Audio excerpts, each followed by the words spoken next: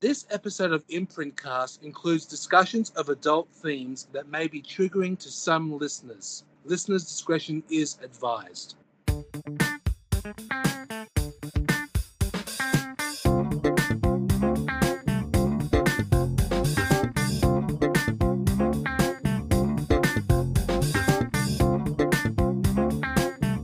Good evening, everybody, and welcome to episode number 36 of Imprint Cast, the podcast dedicated to the Australian boutique label Imprint Films. My name is Tony Michas, and I would usually have my partner and colleague John Matthews with me, but he is still on break for the time being, but he will be back on the next episode. But joining me are two lovely ladies who I am proud to call members of the Imprint Cast family. First up is our regular colleague Suzanne. Suzanne, how are you going? Hello, I'm good, thanks. Thanks for having me back. More than welcome. I love having you on every single time. And joining us is another regular colleague who I am proud to call a member of our Imprint Cast family as well, is from the Super Network, Super Marcey. Marcey, how are you going today? And thank you for joining in. Hey, I'm doing really well, and thank you so much for this, Tony. It's always a pleasure to be on Imprint Cast and talk about an imprint release. Indeed. And now for this episode, I have to say it is a special one because it is Imprint Cast's first collaborative episode with the podcast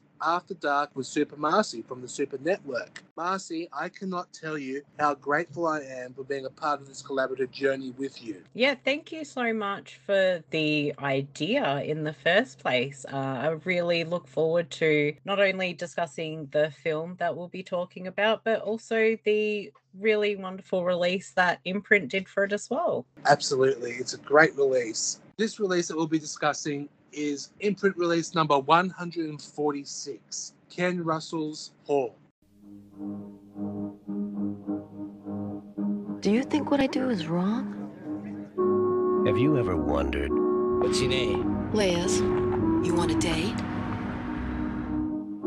What it would be like? I know what they want. Maybe it's time you found out. Let me be your fantasy. Teresa Russell. I used to love sex. Let me be your fantasy. In a Ken Russell film. Let me be your fantasy. If you're afraid to say it, just see it. See you in church, honey. I have been wanting to do this episode the moment Whore was announced from Imprint. I have never seen this film since its VHS days. I was 12 or 13 years old when I first saw Whore. And I know that tells you what kind of a deranged child I am. But honestly, I saw this film on VHS and I really enjoyed it, even at 12 or 13 years old. Even though it is an R18 plus film, at sort of that age, I know I'm crazy. And of course, for this episode, having it as a collaborative episode with Marcey for After Dark, it means the world but please note, in this episode, there is going to be a mention of another Ken Russell film that we have discussed called Crimes of Passion. This is a major part of the After Dark episode. So if you would like to hear the whole discussion of both films, Crimes of Passion and Whore, please listen to the After Dark podcast from the Super Network. But because this is Imprint Cast, of course, we will only be discussing segments of Whore, which of course will have some moments of Crimes of Passion, but the main focus here is Whore. So Marcey, when did you first see the movie Whore? So in my younger years, I did see Pretty Woman.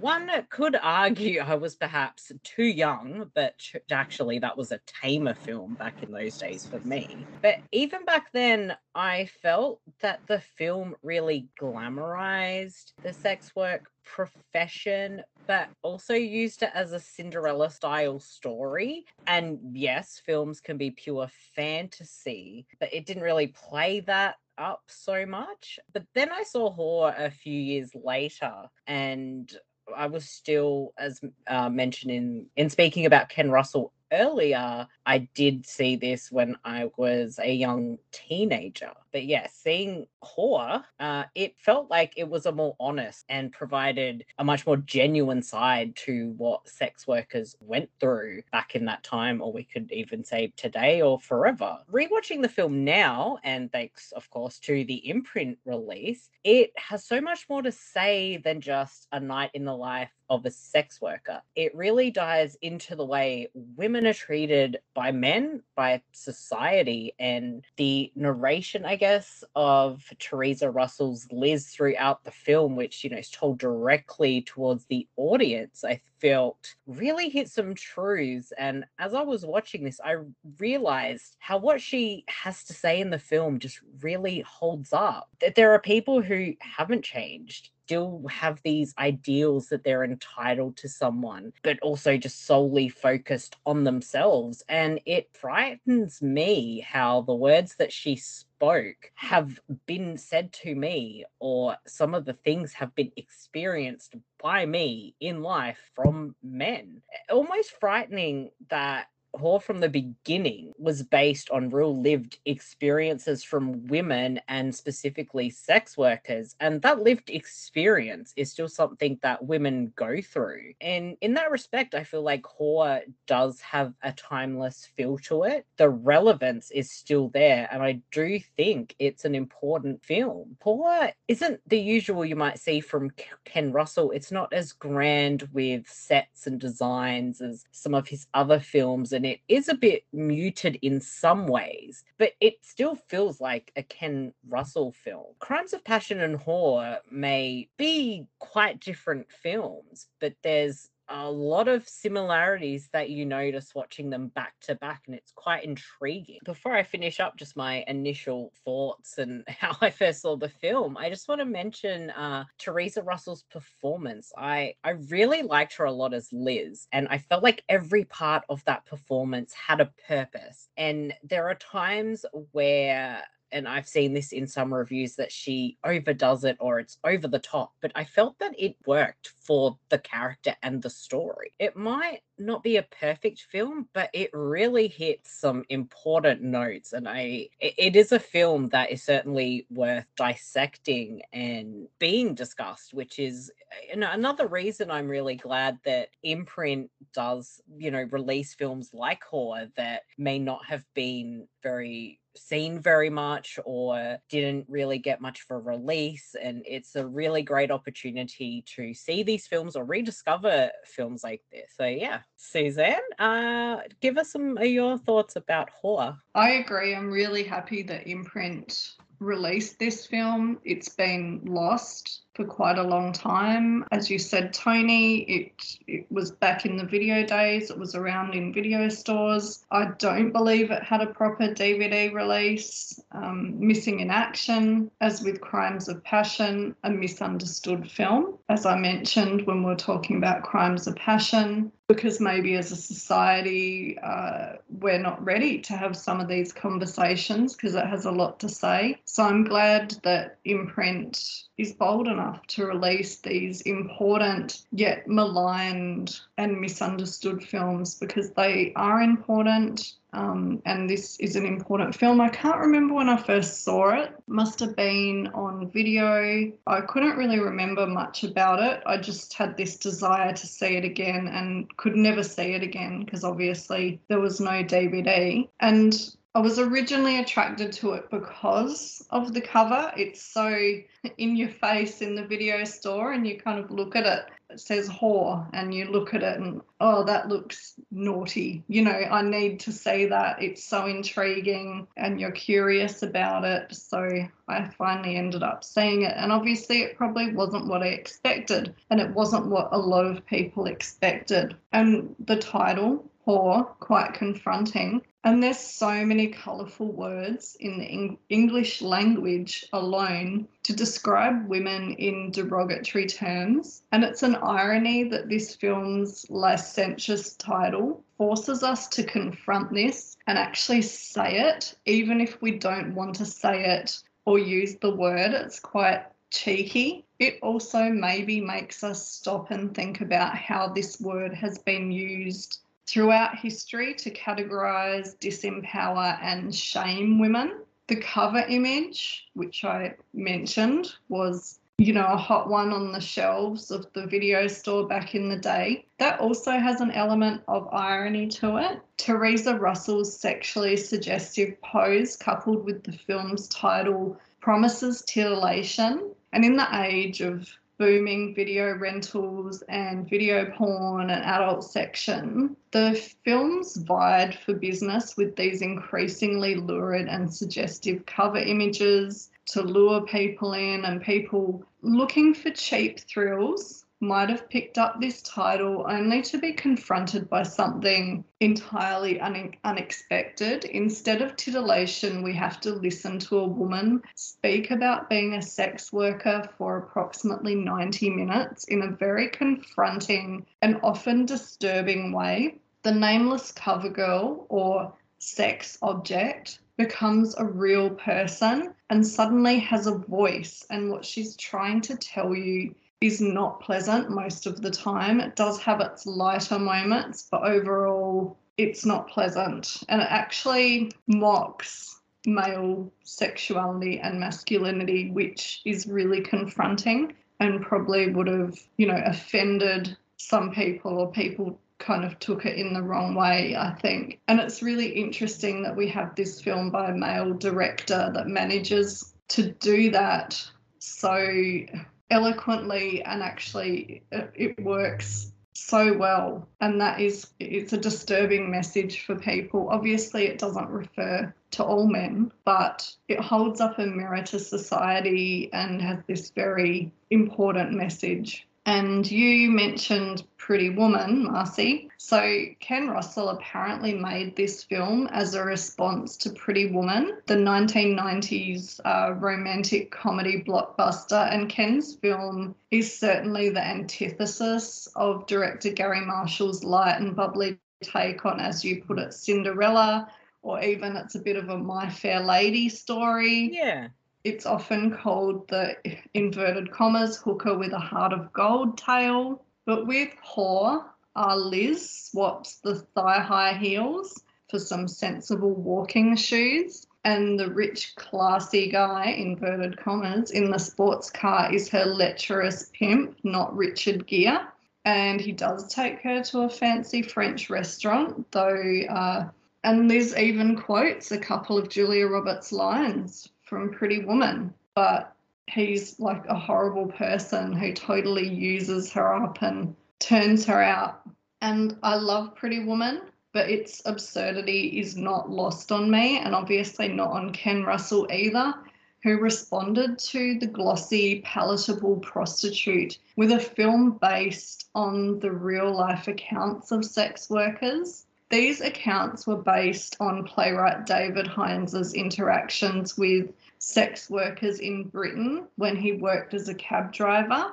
So he wrote that play that you mentioned it was based on. And then his script was Americanized by writer Deborah Dalton, who had also previously done research involving sex work, and describes the women as, when given the opportunity to tell their stories, as pouring their hearts out to her. And this is in essence what our main character Liz is doing in this film. As I mentioned, Ken Russell seems to take inspiration from art and literature in all his films, and in the case of Whore and Crimes of Passion, they recall the tradition of first-person accounts of prostitution published in the 18th century. These were a trope of sentimental fiction, but also the subject of pamphlets arguing for social or moral reform. The accounts of famous courtesans were also lapped up by the public of the day. While China Blue in Crimes of Passion is more in line with the titillating tales of eroticism and courtesans such as Fanny Hill, Memoirs of a Woman of Pleasure by John Cleland in 1748, or The Memoirs of the Celebrated Miss Fanny Murray from 1759. Horse Liz shares more with the sad tales of the traditional image of the fallen woman. Artist William Hogarth's series of engravings, The Harlot's Progress from 1731, presents the narrative of a young woman tricked into the trade by a ruthless brothel owner, then traces her sad decline from a wealthy man's mistress to common prostitute before she dies of syphilis. This particular narrative has become a trope of the fallen woman story, repeated over and over in art, literature, and film. And Kat Ellinger gives a really wonderful talk on this particular tradition of literature in the bonus features. I'm just looking at the disc now. Her feature is Legitimate and Illegitimate Women in Ken Russell's Whore, video essay by author-critic Kat Ellinger. So I highly recommend checking that out because it gives a fantastic background to these kinds of stories, and these kinds of stories have been told maybe for longer than we expect. In Les Miserables in 1862, Victor Hugo offers us a sympathetic account of Fontaine's demise, from beautiful young lady to bald, toothless streetwalker. This work highlighted the important social issues in regards to the poor. Liz's tale in Horse certainly follows the narrative of the harlot's progress and is reminiscent of the shocking reality of Fontaine in Les Miserables. It also highlights similar social issues that Victor Hugo wrote about, such as a link between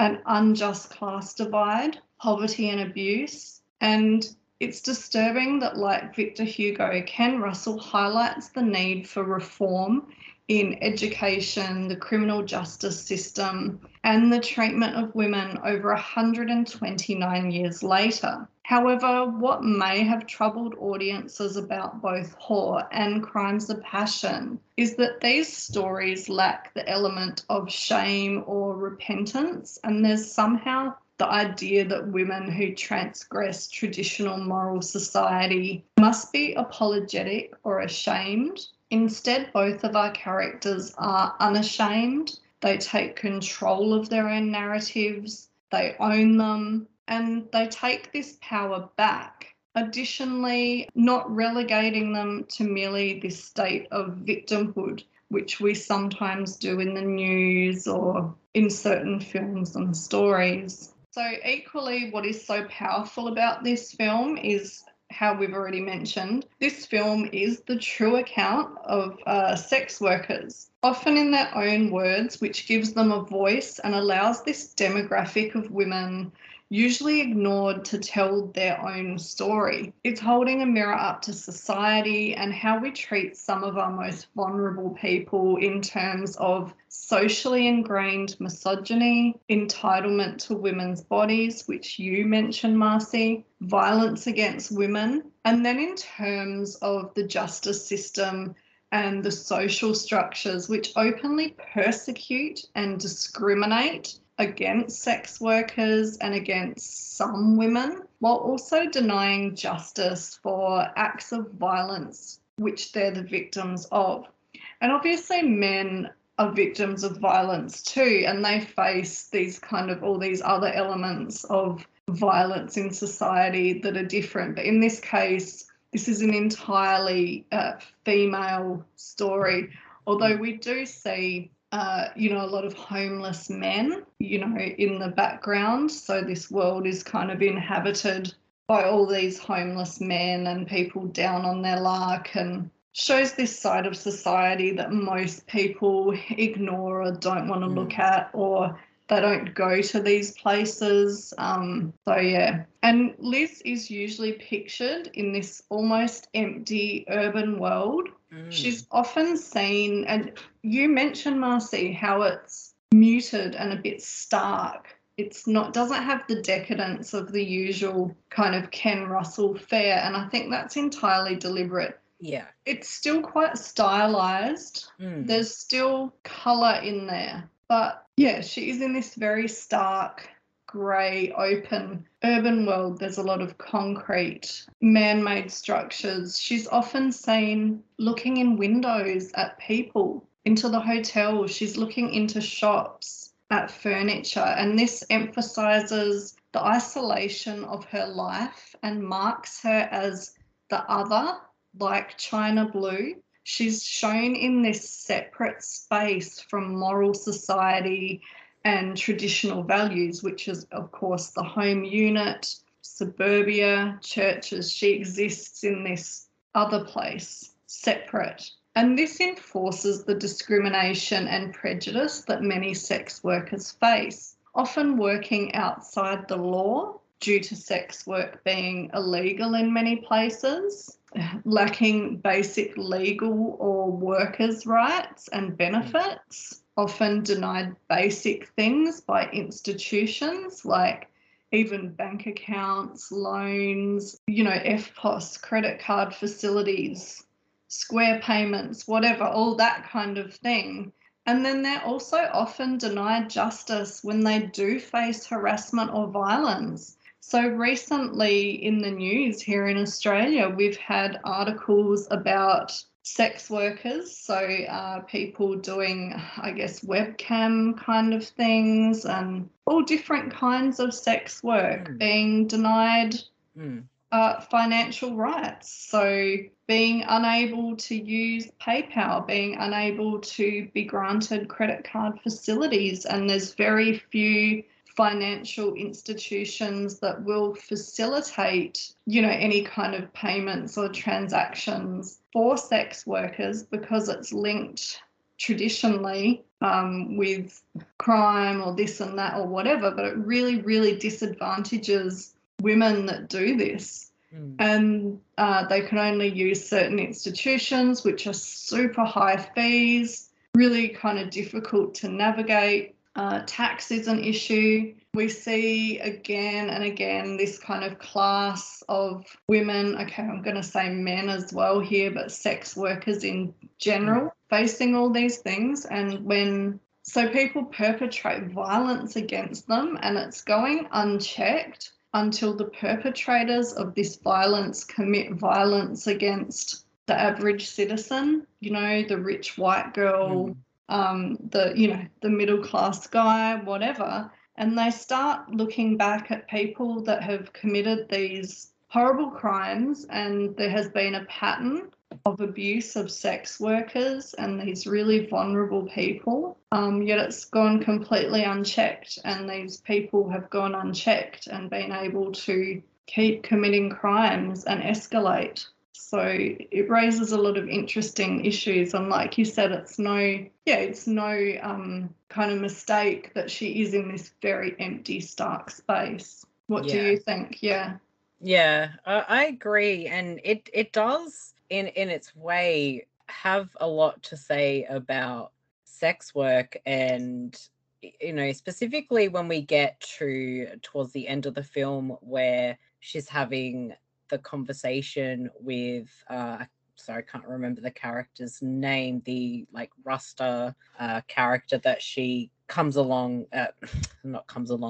across several times, played by Antonio Fargas. And they both kind of discuss if this was legal, you wouldn't need a pimp, you wouldn't be in danger from this stuff. And it has so much to say. It's it's known as the world's oldest profession. Why is this still so highly illegal, so taboo? Why do we allow something like pimps to function who literally just exploit and are violent to their workers? I'm not saying that for every single thing out there. Maybe there's one good pimp, I don't know. But it does have a lot to say about this and the stigma around sex work. And, even though this film being made what it was, as I mentioned, there's a timelessness to it, but you can certainly add parts of what you brought up with being a sex worker. If you're doing it in person, online, it still very difficult. You can't access the simple things to get paid, and you need to rely on another service who will fee you, and it's you're less and less trying to make a living and paying every other person for it. She's in the empty world. The only place that she kind of really is at home, not at home, accepted, is in the strip club. So she's the only time she's really surrounded by lots of people is in the strip club, where she goes for her martini or whatever she drinks. So that again enforces this, you know, being kind of just locked in this world with other people in the same industry. And it's interesting, in that club we also see I think it's Stephanie Blake. I believe she's the stripper. I could be wrong. Maybe Tony knows, but she crossed over into mainstream film, but she was Miss Exotic World. I believe she was a burlesque dancer. Maybe someone can fill us in more on her career. Totally unprepared. But we also see in the film Ginger Lynn, who was a famous adult star in the 80s and 70s, 80s, part of the 90s. There was a real boom when some of these adult actresses became real stars, but they had a real prejudice in when they tried to cross over into mainstream film, and they found it extremely difficult. So it's interesting that Ken gave her a very, you know, this little role in the film. Tony. You are right, Suzanne. That was Stephanie Blake, who was the stripper. It was the sex worker who was doing the dancing in the strip club. And yes, it is very strange now how, because of with today's economy, dollars going down. It's hard to earn a living now. It's literally you have to do something on the side to do it. Like, of course, nowadays, most recently, as everybody knows who's listening, there are now online services, you know, like OnlyFans or whatever you want to call it, and they have to make a living themselves. You know, it is difficult out there. This world now, economy crises and everything, it is hard work. But yeah, it is very strange that now that these new laws, you know, they're not allowed to get all these, you know, these services, you know, like credit cards, as you said, Suzanne, earlier. It's outrageous. How people I think it's always been like this though, and the excuse is that, oh, you know, it's money laundering or linked to crime. Right. Or whatever, but it has been in the news recently that there needs to be some kind of reform or change to protect these workers. Absolutely. Obviously men as well as women. There's all kinds of people in sex work, and with both Crimes of Passion and Whore, we see different sides of this kind of sex work as well. Yeah. So Crimes of Passion, as I mentioned when we were discussing that, is definitely has this kind of female sex positivity to it, and this modern idea of feminism and feminist thought that sex work has the potential to be empowering.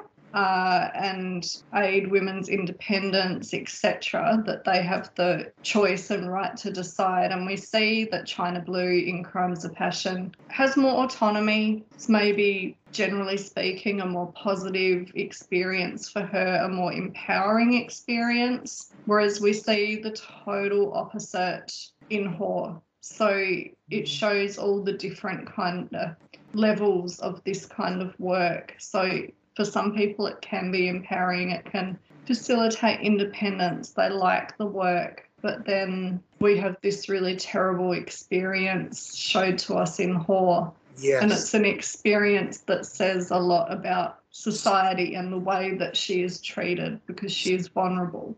Society in general, absolutely. But like one sequence in particular, which I will mention now, in Whore, that actually shows how what people think of sex workers. Like, there was a sequence in the movie where there is a scene that's outside the cinema, and the Ginger Lynn, who plays, as you said, plays a little role in the film, was brutally stabbed, and of course Liz wanted to help her out. Like, what could she do? Like, and all she could think of was rush into the inside the cinema to go to the bathroom to help her wounds. And then, of course, the box office girl just calls the manager, and then the manager comes into the bathroom, and goes, "What are you doing here? How dare you?" And then she sees the blood, and then instead of helping her out, calling the police or something, the manager actually grabs some kind of, I think she's wearing gloves, I don't remember, or grabs another set of tissues, picking up the bloody towels off the floor and putting them in the bin, just in case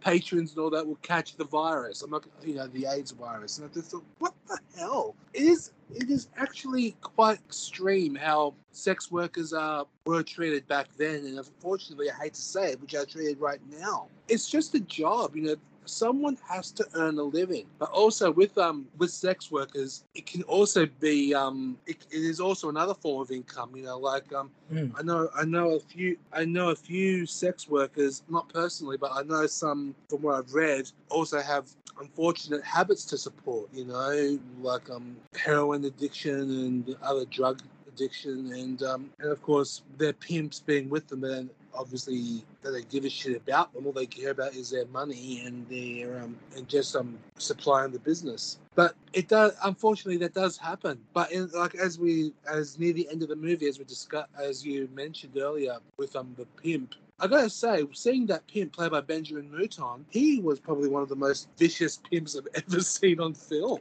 Oh, you're not wrong. Like, he has this facade of being nice. Yeah. But he's the scum of the earth, and I'm not gonna lie, I've met many, I'm not just gonna say men, I'm just gonna say I've met many people who that reminds me of, where they have this facade, oh, I'm a lovely person, but then the second you get anywhere in there, they are absolutely horrible, and they don't treat you well. And you get those kind of vibes from someone, do not associate with them or go to somebody you trust to get you away from that. It's such a stark reminder that, this guy's a pimp, but let's just be fair. There are people that don't need to be a pimp to be this kind of scummy and disgusting towards other people. That's right. Absolutely. Yeah, he's a real slime ball, and that's why I love the contrast to Pretty Woman. Like, there's that humor in that he's the guy in the suit in the sports car, but he's the pimp. He's not like the handsome Richard Gere. No. And her hero at the end, her knight in shining armor, turns out to be the homeless crackhead guy. Mm-hmm. He saves her, or at least for a little while, because we never really know what happens to her. And it's one of those interesting films where at the end you are left thinking, what happens to her? Because you become quite invested in this character. Yeah. Absolutely. Yeah, and it is interesting that, she is kind of saved by the person you probably wouldn't expect it. But I think that subverts expectations because, as you mentioned, like, you see a lot of homelessness in the film, and society as a whole, I feel like, just tries to ignore that there's these problems. And I'm not saying that everybody does that. It's just, a lot of people just don't care, don't want to know, don't want to be invested in it. And this film is like, you don't know who these people really are that are on the street. You don't know their story. You should not just ignore them. And the fact that through the film, they kind of have this friendship because he's not being absolutely fucking horrible to her like every other person she comes across. Indeed. It also shows, I guess, as well, so does Crimes of Passion, these different kinds of sex work. So it shows violence and abuse, shows this very dark side, but we do have these lighter moments where we see that they are helping people as well. So helping people feel connected and,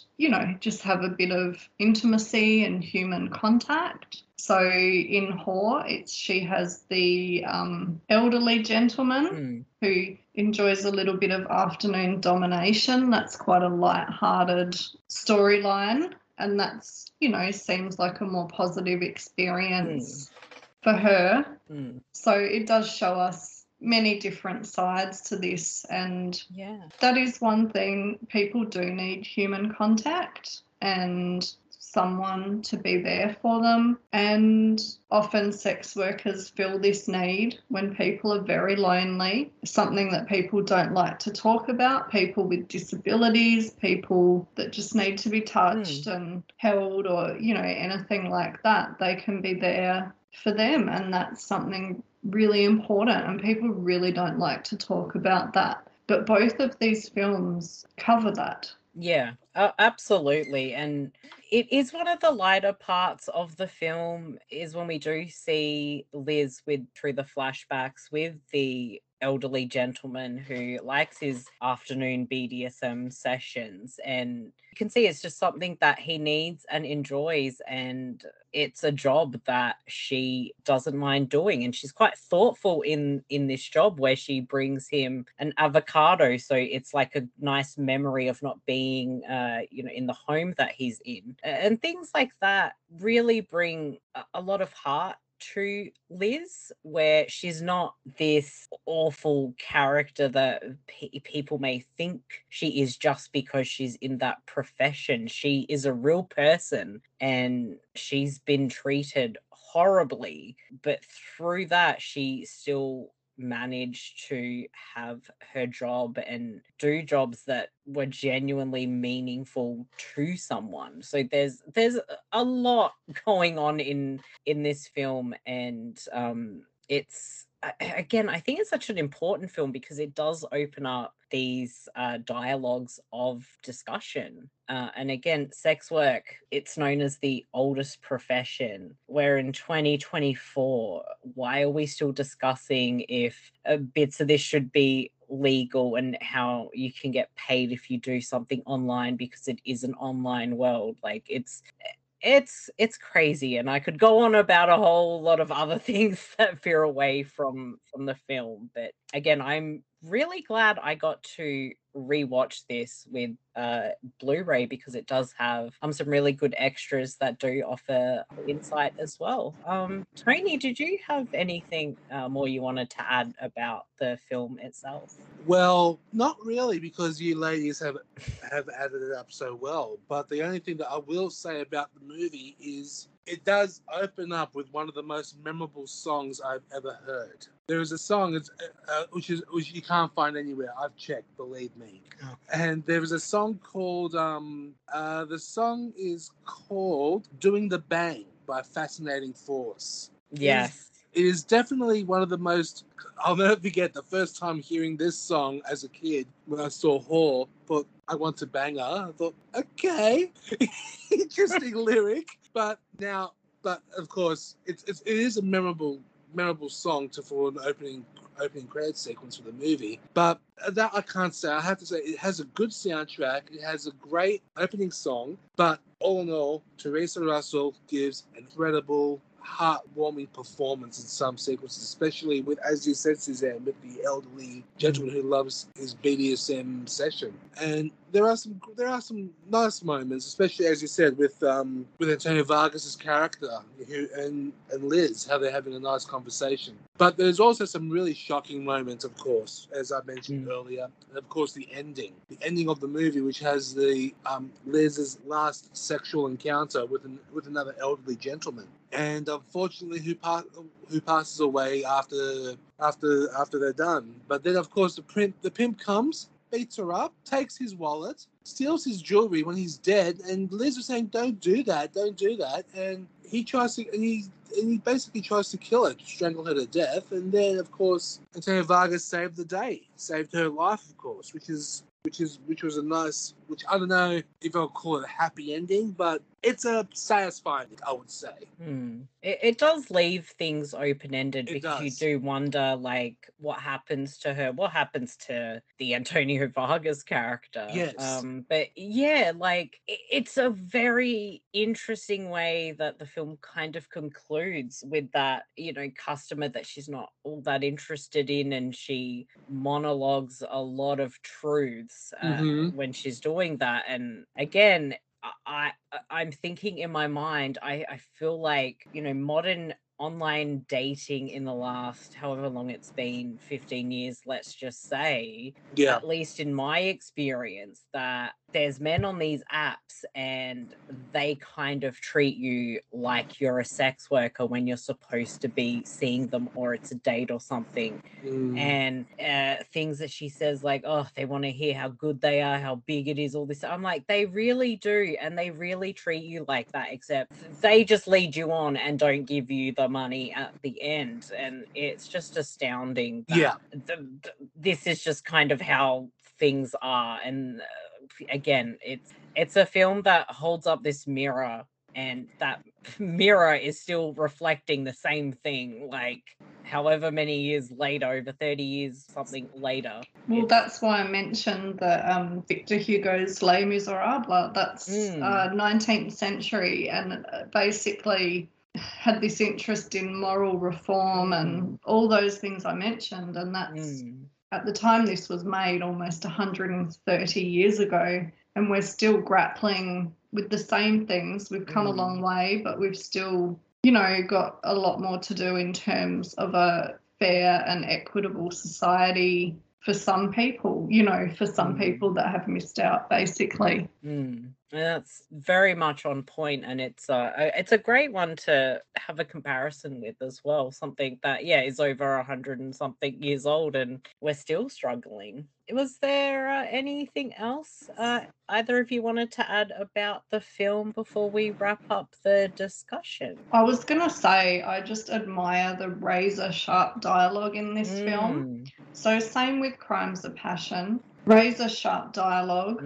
It's just a joy to watch the performances. The writing is beautiful. It's really engaging. It's really important. It sends this important message that I think affects everyone. So, thumbs up for Whore. Yeah.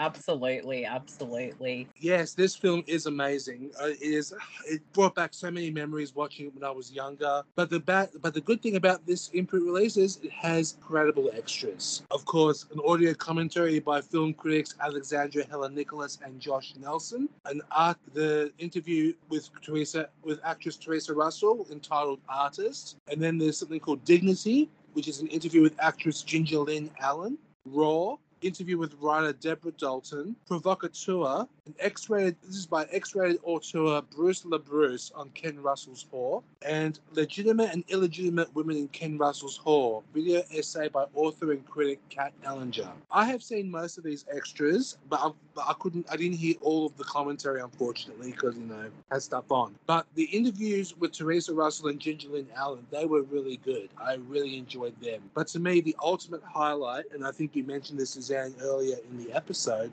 was The Legitimate and Illegitimate Women in Ken Russell's Whore video essay by Kat Ellinger, discussing the history of prostitution and sex work. It was really an eye-opener. I loved every minute of that video essay. So, Suzanne, what are your favorite?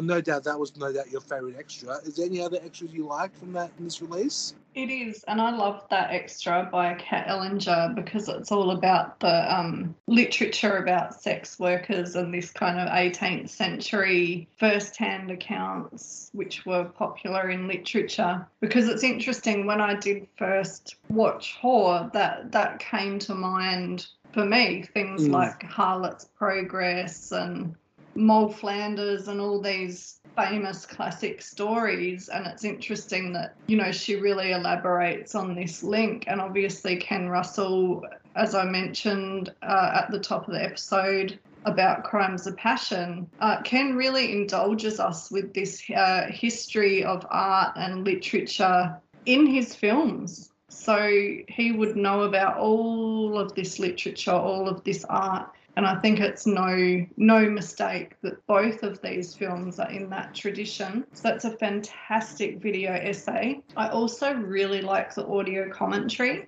by Alexandra Helen Nicholas and Josh Nelson. That's super interesting. They talk a lot about the film, and they open it up in terms of kind of different schools of thought in feminism and this history of kind of feminism and women's liberation and how it viewed sex work and these conflicts, in views and things. So that's really interesting in that context. So Yeah. I recommend that. That's a really intellectual one to get into. I actually love all the extras on this. I think they're really important in giving this film context and more information. They're great. The interview with Teresa Russell is great. She talks about her career and taking on this role, which is really interesting. I love that they've got an interview with Ginger Lynn, being someone from the sex industry, and that she gets an opportunity to talk about this film and her career. I think that's really, really lovely as well. I just think it's a really top set of extras. It's just a fantastic release. It certainly is. Marcy, what are some of your favourite extras? Yeah, I pretty much checked out everything except the audio commentary, which unfortunately I just didn't manage to fit it in, but it is something I do want to listen to. But I'll just run down just my quick thoughts on the extras. So the interview with Teresa Russell, I don't think I've actually seen much of Teresa Russell outside of the acting performances. So this was the extra I actually wanted to see first because I hadn't really heard her speak or do an interview. It was definitely interesting to hear her talk about the film, the Pretty Woman stuff, and hearing her say she's proud of this film. It's definitely a really good watch. I honestly wish it were an hour long.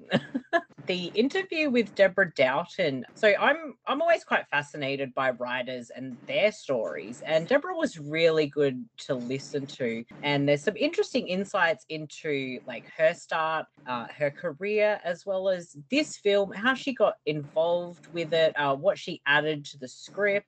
It's interesting to hear about the process, how ending was changed. It does sound like this ending is better than what they had. Another one certainly worth checking out.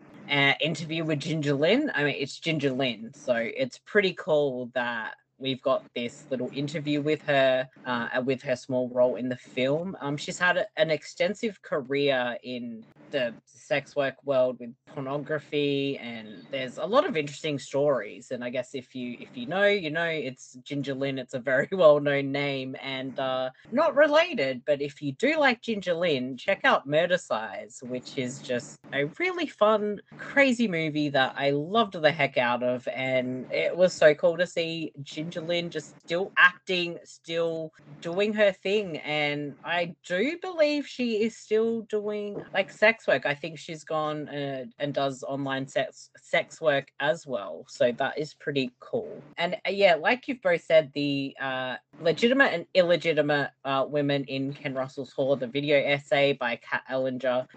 I do always enjoy a video essay, and it's so great and wonderful to have one included here. And I really appreciate the amount of detail and history included with Kat Ellinger's essay.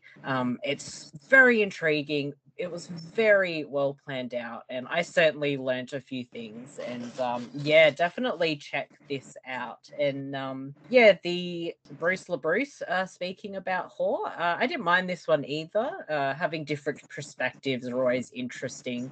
He was a little bit contradictory, but then he kind of understands that he was. But yeah, I find that interesting. But yeah, I really would like to have a chance to check out the audio commentary as well. It's so great to have like a bunch of these things on on the release, and it's again amazing to have a physical copy of this film. Indeed. I need to watch the commentary again. As I said, I only heard half of it. I've got to do it again because it is a fascinating film, and it's definitely one of Ken Russell's most underrated but really, really good film. I absolutely adore it. Now, for this episode, Marcy, I know it was a collaborative effort, and I am so grateful. It was a great collaboration, to say the least. To say the least. Now, this Sorry. episode does include some discussion with Crimes of Passion, but as I said earlier in the episode, but I will repeat it again here, to hear the full discussion of both Ken Russell's films, Crimes of Passion and Whore, listen to the After Dark podcast with Super Marcey on wherever you listen to your podcasts, because it is a damn good show. And After Dark with Super Marcey, and of course every other show that we've been involved with in the Super Network, can't go wrong. And Marcey, thank you once again for the opportunity. Thank you as well. It's been awesome to have a very cool collaboration, especially with a film that I think, more people should see and talk about as well. Absolutely, indeed. Now, Marcey, where can people find you on social media? You can find me, After Dark, and Super Network at the following locations. So, After Dark with Super Marcey can be found on all your podcast streaming platforms. And if you do look up After Dark with Super Marcey, you can find ways to follow on Twitter/X, Instagram, Facebook. So it is there everywhere, so you can show your support that way. And you can find the Super Network at supermarcey.com. I have all the other podcasts over there. So looking up the Super Network, you'll pretty much be able to find the podcasts that we do. And of course, me personally, I am generally under Super Marcey on all the socials, with the exception of Letterboxd, where it is super_Marcey. And you can always see what I'm watching and get hints about what I'll be discussing on future podcasts. And Tony. Yes, you can find me on the Imprint Films Blu-ray Collection fan group and Imprint Cast Facebook pages on Facebook, of course. And you can follow me on Instagram under FilmNut79 and Letterboxd under FilmNut79. And yes, Marcey, you're right. We do get hints of what you watch, and I just can't wait to hear the episodes and what I see. Thank you. And Suzanne, where can people find you if you want them to, and where can they find your personal podcast as well? Thanks for having me. It's been great to come on to After Dark, my first one. And you can find me on Letterboxd under Dirty Pillows. And both of the films we've been talking about today have numerous dirty pillows. Sorry, that's a Carrie joke. But anyway, you can find me there on Letterboxd. I'm on Instagram under Suzanne Berlin, and you can listen to my podcast, Laudanum and Lace, by visiting laudanumandlace.com, and all the links are there. Actually, I'd also just quickly like to acknowledge before we go, just in my research for this podcast and just in general, I'd like to acknowledge Scarlet Alliance, which is the Australian Sex Workers Association. So they fight for and further the rights of sex workers in Australia to give them fair conditions, justice, equality. They help with legal issues and, basically try and stamp out discrimination in our society. So if you would like to visit them and see what they talk about, you can visit them at scarletalliance.org.au. They provide lots of really important resources for sex workers in Australia. Yeah, that sounds amazing, and I do encourage people to check that out, especially if you want to learn more or show support. And of course, if you're not in Australia, you can look up and see if there is anything similar in your part of the world. I understand this episode of After Dark has dealt with a lot of themes and things that we do have the warning, but it's always good to mention things anyway. If anything has been triggering in this episode, or besides that, if you are dealing with something, if you're in Australia, there is Lifeline available. The number is 13 11 14, and that they are there to help you. I've used them many times, and for those around the world, there will be something similar to Lifeline. Your best bet is to Google it, but help is always available. And yeah, with that, I want to thank you both so much again for joining After Dark and for collaborating as well with Imprint Cast. Though, Marcy, I must thank you for agreeing to do this collaboration. Believe me, it was a great one. Thank you once again, Marcy, and hope you all have a good night. See you later on the next episode. Okay, bye.